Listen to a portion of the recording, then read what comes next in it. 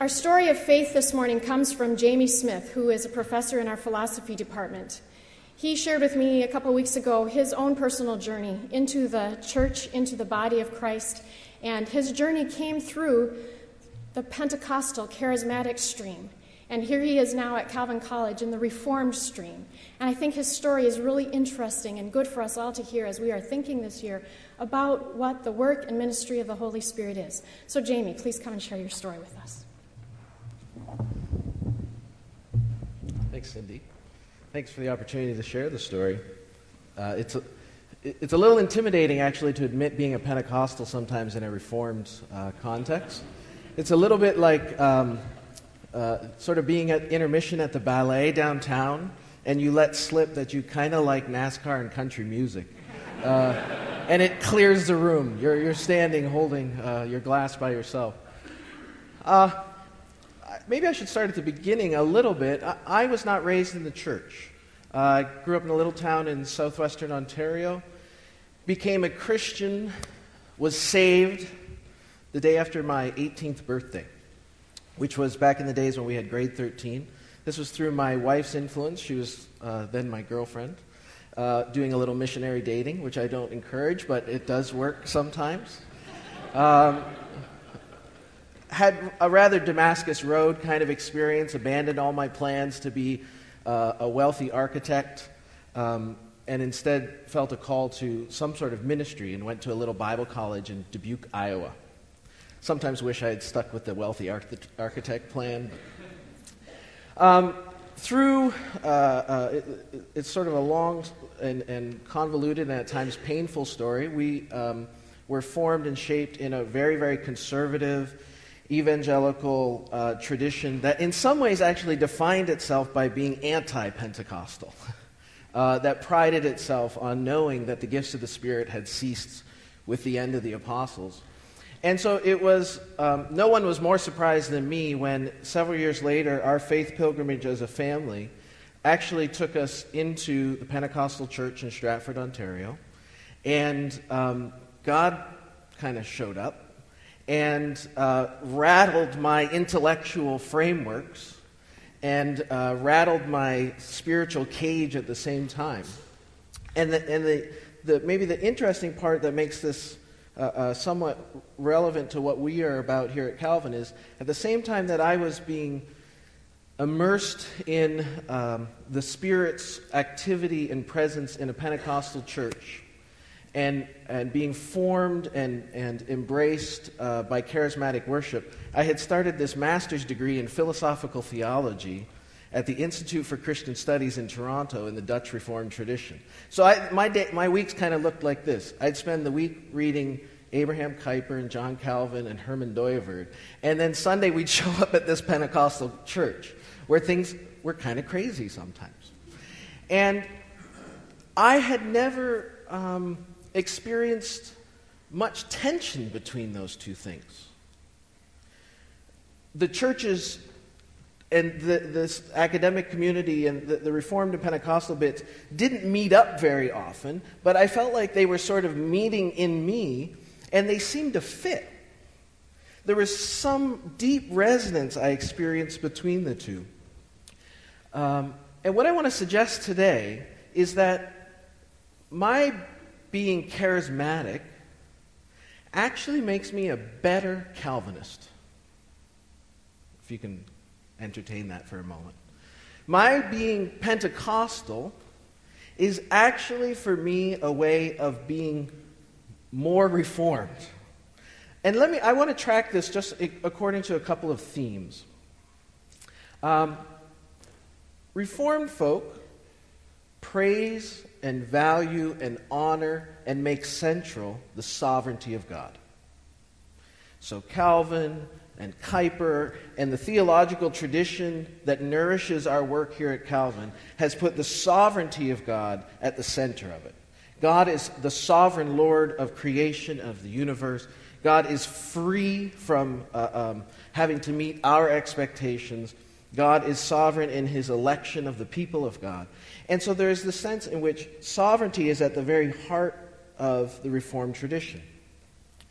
And I think there's an interesting way in which Pentecostals live out a spirituality that takes that sovereignty really, really seriously.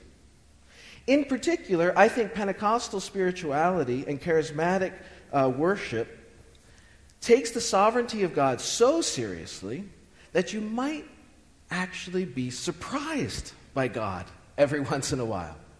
You take the sovereignty of God so seriously that you are open and expectant, in fact, that the Spirit of God is every once in a while going to surprise you, because God is free to act in ways that might differ from your set of expectations that you've been bringing to that encounter. In fact, I think you can see that right in the DNA of the church. And in fact, right at the very heart of Pentecost. The church, you'll remember, is Pentecostal. That is, the birthplace of the church that makes us the body of Christ is Pentecost. And what I find really interesting about Pentecost is not just, there's kind of crazy stuff going on at Pentecost. We sometimes domesticate that a little bit when we're reading Acts chapter 2. But there's crazy enough stuff going on at Pentecost that other people looking around are going, what's going on? Who are these people? What are they doing? And I think the heart of St. Peter's Pentecostal spirituality is not just that he's participating in the surprise of the Spirit, but that then he has the courage to stand up and say, this is what the prophet Joel spoke about. That is, his horizons are sort of overwhelmed enough, and he is open enough to God's doing something new and doing something different. And eventually, he is able to have the courage to stand up and look at this kind of madness that is that Pentecost Sunday. And he realizes and has the courage to say, this is God. This might not be how, when Jesus ascends and they're waiting for the Spirit, I don't think they were guessing it was going to happen like this. But the heart and soul of that Pentecostal spirituality is not actually the stuff, but having the openness and courage and expectancy to see that God is in those manifestations. And to say, this is what God was promising. This is what the Spirit has brought to us. That means taking God's sovereignty in worship in ways that you have to learn to do. That's the tough part. I mean, I think as Reformed folk, we absolutely are committed to God's sovereignty. Where we struggle sometimes is I think we have sort of learned habits that need to just be loosened a little bit. I'm the last person to be anti-liturgical, but there's something about a Pentecostalized Reformed spirituality that just loosens up our expectations enough that we are open to God showing up in ways that we wouldn't have anticipated. And we don't immediately kick back into fear, but we're actually open to seeing what's going on here and having the courage to say, the Spirit is at work there. That's the sort of thing that I think is embodied and embedded in Jonathan Edwards, the greatest American theologian ever, who, would be standing at his podium in Connecticut and reading monotone, and thou should be wary of the fact that thou art but like worms over the fire, and at any moment this is not some sort of psychologizing. He's working up the mass, and yet crazy stuff starts happening in the revivals in front of him. And people are moved in the Spirit, and their bodies are convulsing, and there's these overwhelming manifestations of physical spirituality. And Edwards, the Reformed theologian, is discerning enough not to just write this off, but to say there's something of the Spirit at work in there. So Pentecostal spirituality actually is a spirituality that takes the sovereignty of God seriously enough to be surprised by God. The second theme that really resonates for me, I don't know if you've heard much talk around Calvin about creation, or maybe the goodness of creation, yeah? So we tend to talk a bit about the goodness of creation.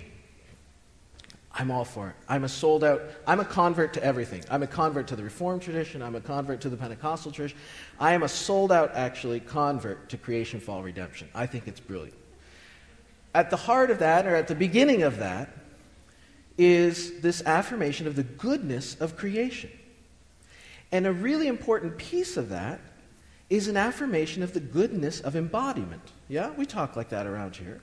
We affirm the goodness of materiality, of the sort of stuff that we bump into, and of these bodies that we inhabit. That's why I've always found it a little strange that sometimes our Reformed worship, sometimes, I'm a friendly critic here, okay? But sometimes it feels like we worship like we're brains on a stick. Yeah? There's this way in which we all week long, we're sort of talking about how good creation is, how good embodiment is.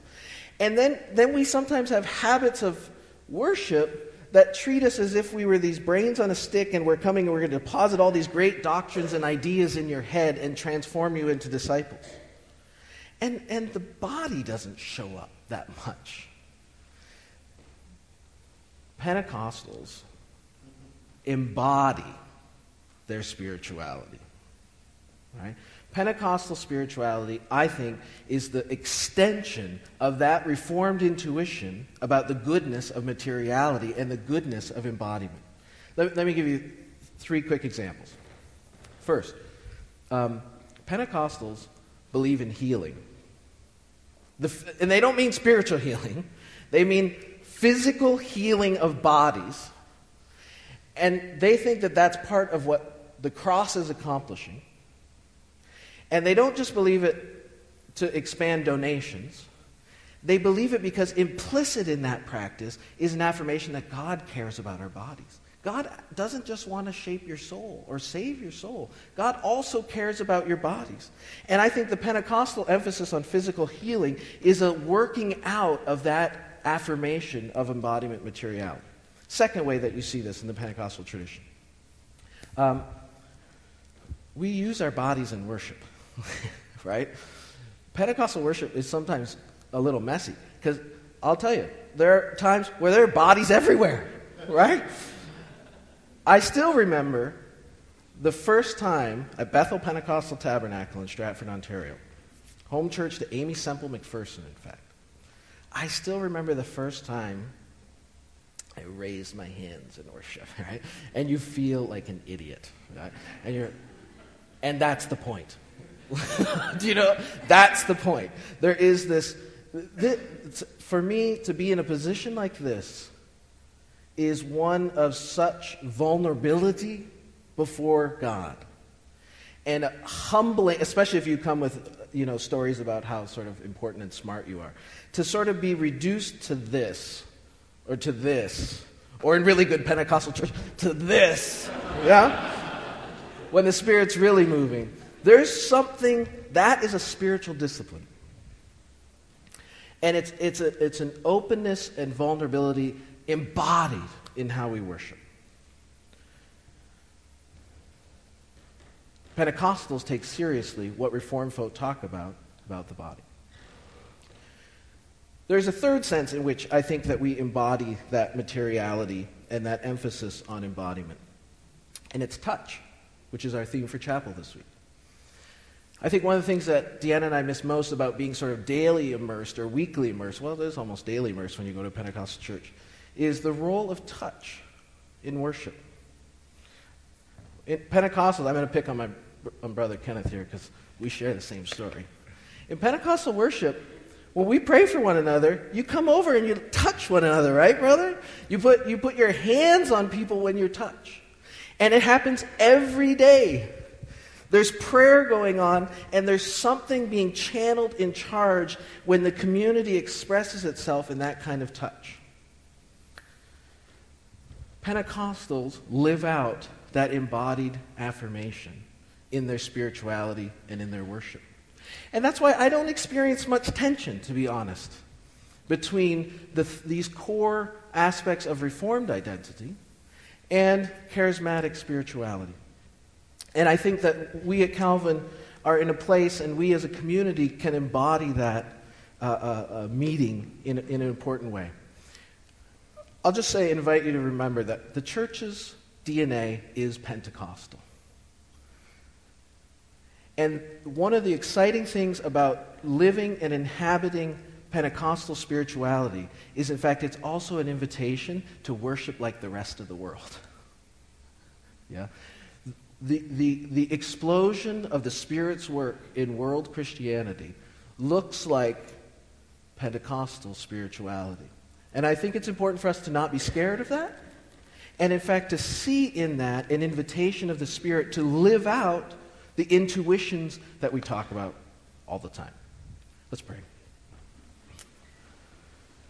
Spirit of the living God, we thank you that you are a sacramental Spirit, that you don't ask us to trust in ethereal ideas, but that you are the God who embodies yourself in the Son, who continues to be embodied in the church, and who touches us when brothers and sisters lay hands on us, who meets us in embodied worship.